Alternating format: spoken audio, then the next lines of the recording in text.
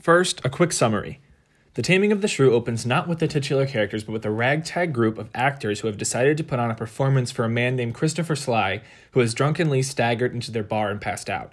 The actual Taming of the Shrew is performed for Sly, although he is never actually mentioned afterwards, begging the question, was this even worth showing?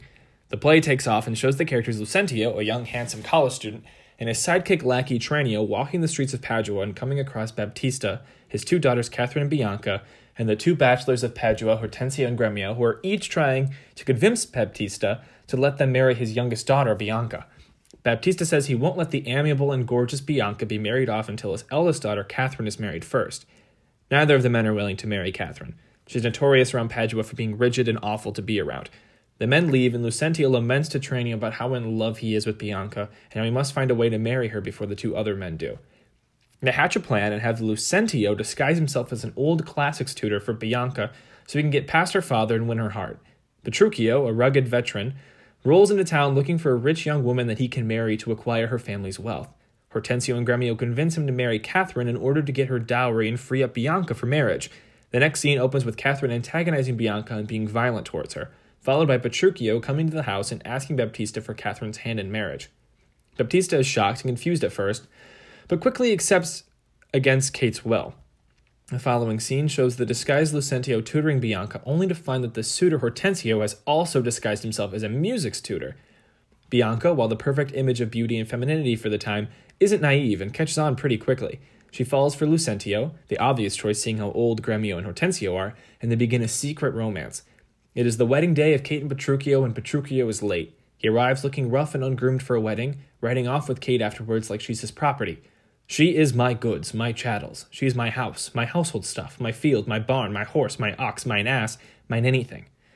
They arrive after a long and tumultuous journey at Petruchio's house outside of Padua. Petruchio teases Kate to the point of abuse, saying that the food prepared for her after the journey isn't fit for someone as doted on her, taking it all away and leaving her starving. After getting news that Lucentio and Bianca are to be married, they head back to Padua, where Petruchio mentally manipulates Kate into agreeing to anything he says, even obviously false statements such as it being nighttime when the sun is out and it's clearly day. After the wedding, all of the men sit around, including Hortensio, who has found himself another bride. The men wager over who has the most obedient wife, each of them calling on their wives to see if they will come to their attention. Hortensio's wife and Bianca ignore their husbands, and to the party's dismay, Catherine is attentive and comes to Petruchio's beck and call immediately. She then delivers a monologue about how women should be obedient to their husbands, showing that Petruchio has successfully tamed the shrew. The sexist nature of this play is all too apparent. The emotional manipulation of Catherine by Petruchio is abusive, and some would remark even makes the play not worth reading, that we should cast it aside and let it be lost to time. Although the play is still present and relevant, and it doesn't look like it's going anywhere anytime soon. Its adaptations and influences can still be seen in modern culture. In the 1940s, Cole Porter adapted the play into the musical Kiss Me Kate, which follows a group of actors performing a musical rendition of the play. A sizable amount of the actual show is taken directly from the original work, with the offstage characters' lives mimicking those of the characters onstage. I have with me two actors who have played Petruchio and Lucentio in a 2018 production of Kiss Me Kate to talk about their experience playing both these characters and their adaptive counterparts, as well as their view on the problematic nature of the play. Would each of you just say a little bit about what role you played in the play and like what about the character that you particularly liked or that you found within the character? I'm Matt. In Kiss Me Kate, I played Bill Calhoun, who in The Taming of the Shrew plays Lucentio. I feel like it was kind of an interesting part to play alongside his love interest Lois, because Bill Calhoun and Lois had an extremely dysfunctional relationship off stage, but it was kind of foiled by their on-stage relationship that seemingly just doesn't have any flaws and is like the fairy tale ending kind of thing. Mm-hmm. That was kind of fun to play. And Lois Lane played Bianca. It's a great one in Taming of the Shrew. Mm-hmm. Mm-hmm. This moment is a bit confusing because the actor who played Frederick Graham is also named Graham. They share the same name. So from this point on, this actor who's speaking, his name is Graham. I played Fred Graham in Kiss Me Kate, who in the adaptation of The Taming of the Shrew played Petruchio. And Fred Graham was interesting to play because while he was kind of a blowhard and he was kind of a chauvinist, he was also very much guided by the love of his ex-wife, who in The Taming of the Shrew played Kate. So he had a bit of the bravado of an actor of his time, but he was also very romantic and very driven by finding the love that he had lost.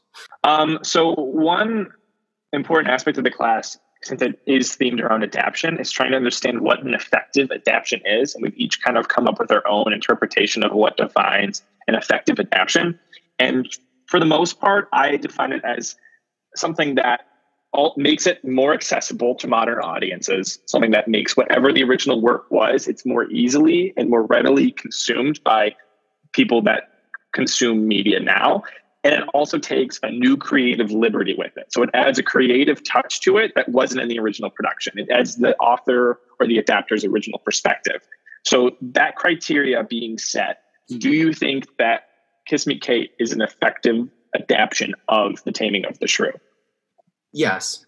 I would say that Kiss Me Kate, in the way that it is presented, it provides a good amount of Shakespearean text in an enjoyable, because, Shakespeare is not for everybody. You're going to find a good amount of people that will watch a full-length Shakespeare play and not really get it, kind of be turned off by it.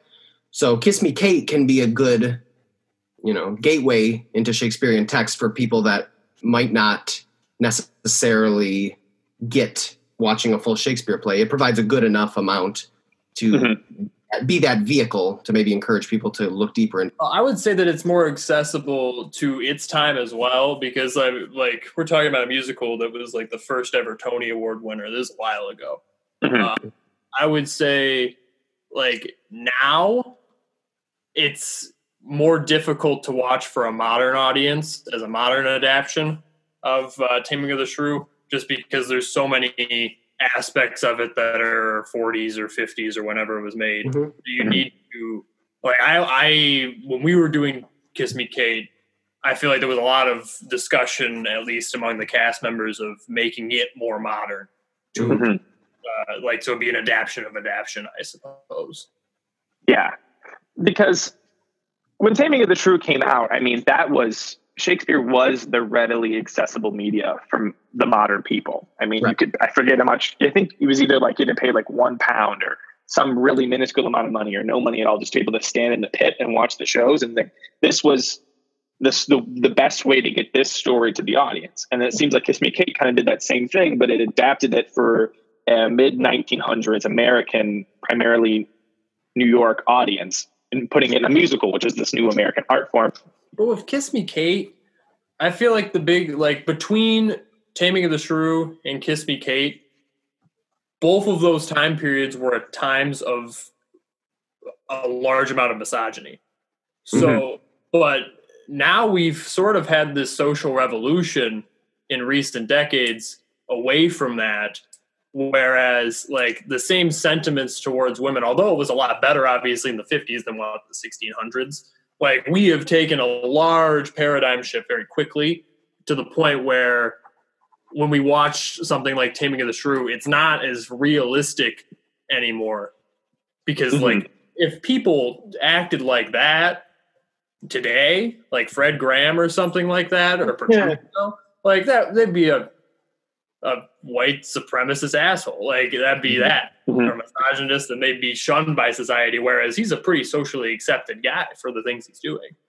How do you think the adaptation handles the sexist themes of the original work? And I know we've already talked a lot about this, but what about this production in particular, not just Kiss Me Kate, but also the one that you were in, either worsened or lessened the misogyny within the story?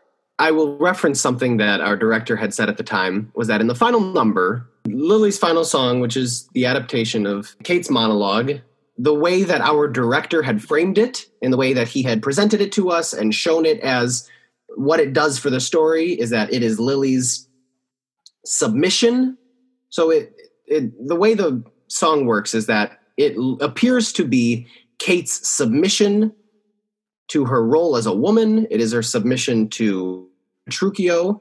However, at the end, it appears as if Lily is actually the one with the upper hand because she is submitting. Now, there's a lot of debate that you can have as to whether or not that's actually effective or not. But I do believe there was an effort to sort of frame it that way, whether or not it translated well or not. If I'm remembering this correctly, it was the director had, after Lily Vanessa as Kate delivered Kate's final monologue of the show as a song, and if I'm remembering this blocking exactly, it was Frederick Graham or Petruchio kneeled to Kate to show his own submission. And then, like, for some reason, Kate shared like a knowing, snarky glance with all the women on stage, like, like a really girlish wink, like, yeah, right, ladies, we have the power. Like, yeah. It was headed in the right direction, but it was way too much shtick to actually be as effective as it was in that moment that Fred Graham kneeled down and he put on his social justice warrior T-shirt and his pink pussy hat. yeah. There was a costume change that came running out of it. I remember at the time he remarked, when facing criticism that the show was sexist, that by this scene was going to like fix it. Like he was like, "Oh, okay, well." Yeah. Hold on, it's like that meme where it's like, this single-handedly ended racism. Well, it was like, how can it be sexist if at the end of the play he kneels to her? I think he said the real shrew is Petruchio. He's like, yes. She tames Petruchio by pretending to be submissive, and it was like, I don't think it is that, but I guess that's just someone's interpretation. Why do you think this story is still told?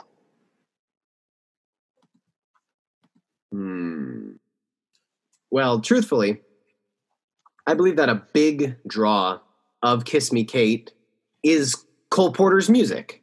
I think that, with any great musical like Kiss Me Kate, you have to look at the music that makes it up, what it's comprised of. And I think that Cole Porter's music is the biggest draw of Kiss Me Kate, even to this day.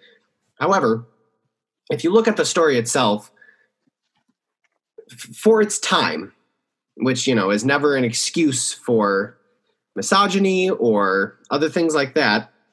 But if you look at when Kiss Me Kate came out, and then that gives you a bit more of an understanding of why things happen in the story, at its core, it is a very nice story of love, and it has different angles.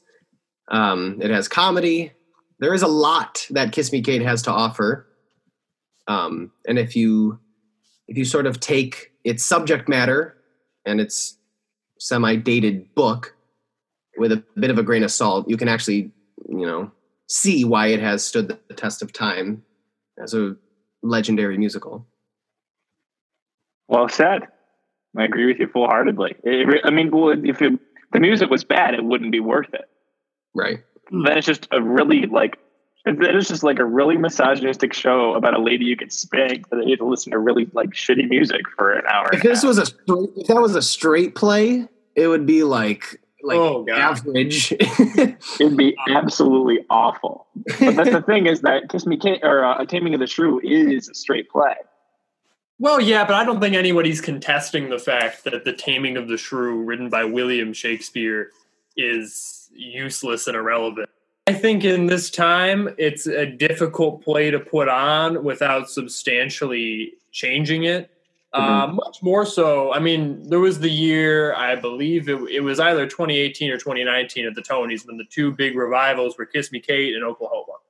And Oklahoma won, full stop, on Best Revival by far, because it made a lot more changes, a lot more adaptations to make it original than Kiss Me Kate.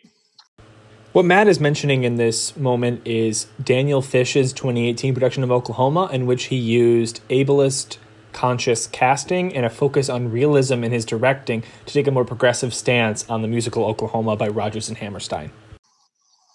As long as it's adapting the adaptation, it's using your ability as a director to make a conscious effort to be more progressive in your production. I mean, even think about like modern Kiss Me Kate, like the character Harrison Howell, like he is like the misogynist of the play. Like, I mean, in Taming of the Shrew, it's Petruchio, but I mean, he says like one of his lines is women should be beaten often like gongs, or beaten into submission like gongs. Like, that's horrific. Harrison Howell is kind of the caricature. He's a lot less complex than, say, Fred Graham. If you make the character comedic, deeply comedic, and outright satirical, then it has like a complete opposite effect on the play. It's like the more sexist he is, the less sexist the play becomes, because it becomes a commentary on the people in the world that are like that. I think that is a very good point, where just because Kiss Me Kate has some subject matter that is a bit controversial, or what's the word that I'm looking for? It has some subject matter that can raise a few eyebrows and is not necessarily... it's problematic. It's problematic. That's the word I was looking for. Just because Kiss Me Kate has some subject matter that is problematic, I don't believe that it should be warrant for it to be not performed anywhere. Because if you look at something like, say, Rodgers and Hammerstein are widely considered the, somewhat of the William Shakespeare of musical theater, with the pieces that they made at the time that they were made and the things that they talk about. South Pacific, it touches base on racism. Carousel, Billy Bigelow beats his wife. Now, these are all horrible things, but if we don't talk about them and if we don't acknowledge them, then we're never really going to be able to overcome them. And that's why something like Kiss Me Kate, if you do it, you have to know what you're performing. You have to know the subject matter and the things and the way that you have to handle it. And if you handle it well, then it can be a learning experience too.